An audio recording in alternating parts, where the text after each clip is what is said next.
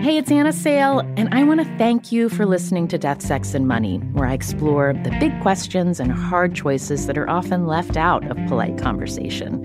You can hear new episodes ad-free every week on Amazon Music, where you can find Death, Sex, and Money and all of your Slate favorites without the ads.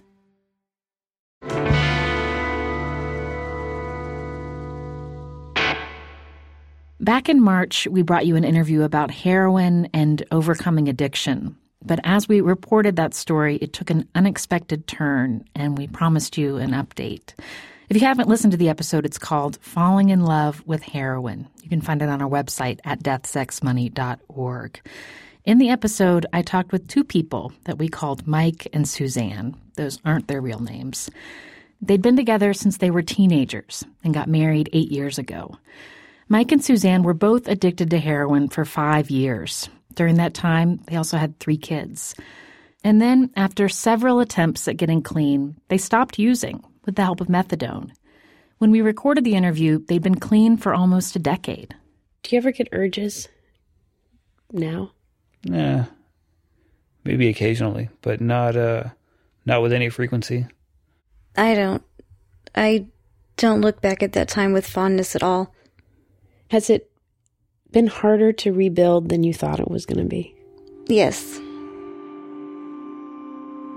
After I interviewed Mike and Susanne, we found out about pending criminal charges against Mike.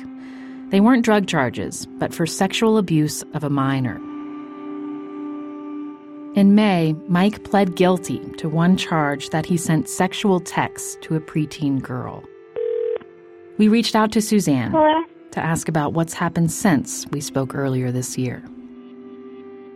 He was initially facing 4 charges, and 3 of them were dropped.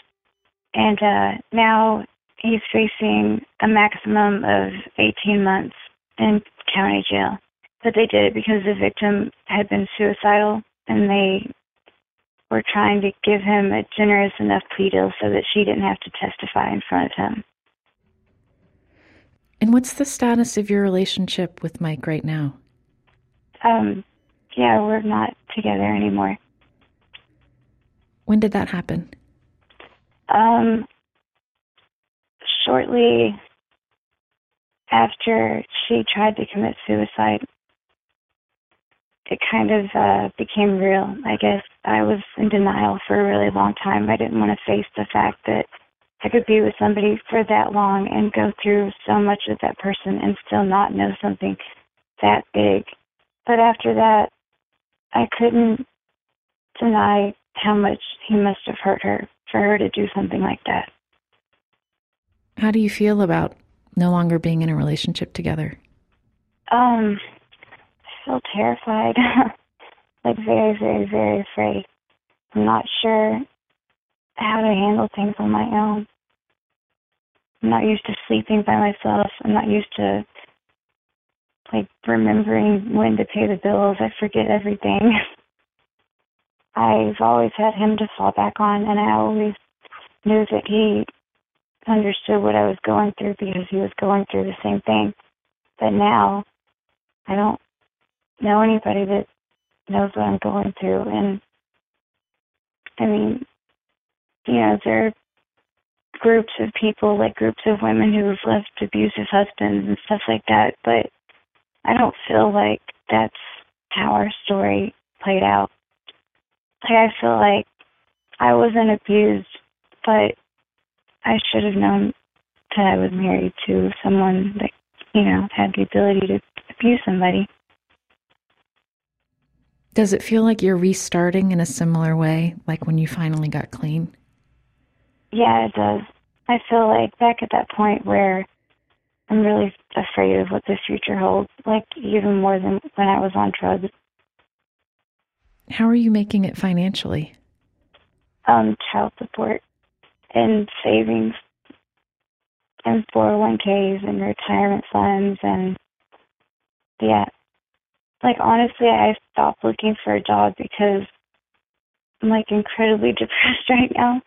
And there are mornings that I wake up and I'm mad that I woke up. Oh, Susanne.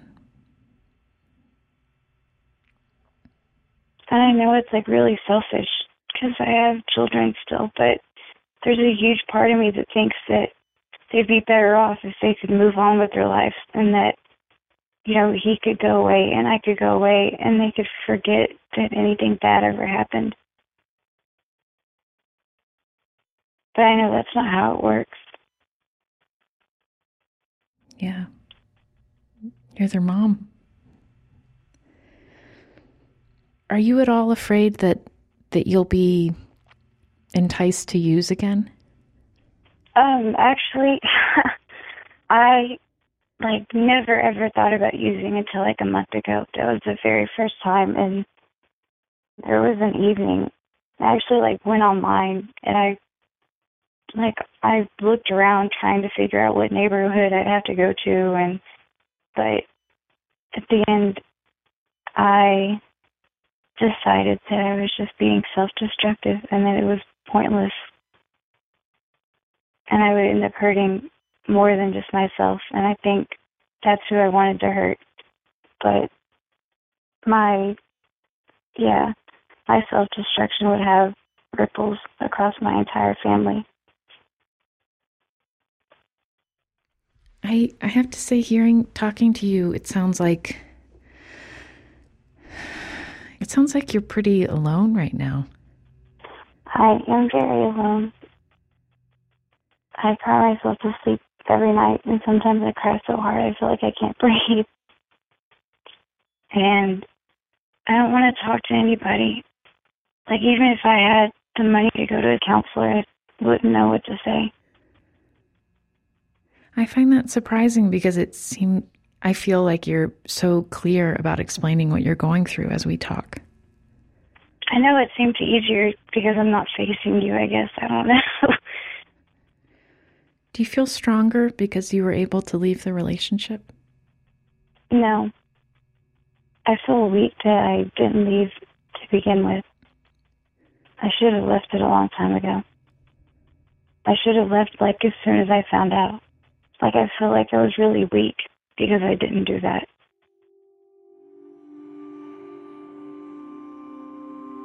That's a woman who we're calling Susanne. At the end of our conversation, I asked her what she thought could be helpful for her right now. She said she didn't know.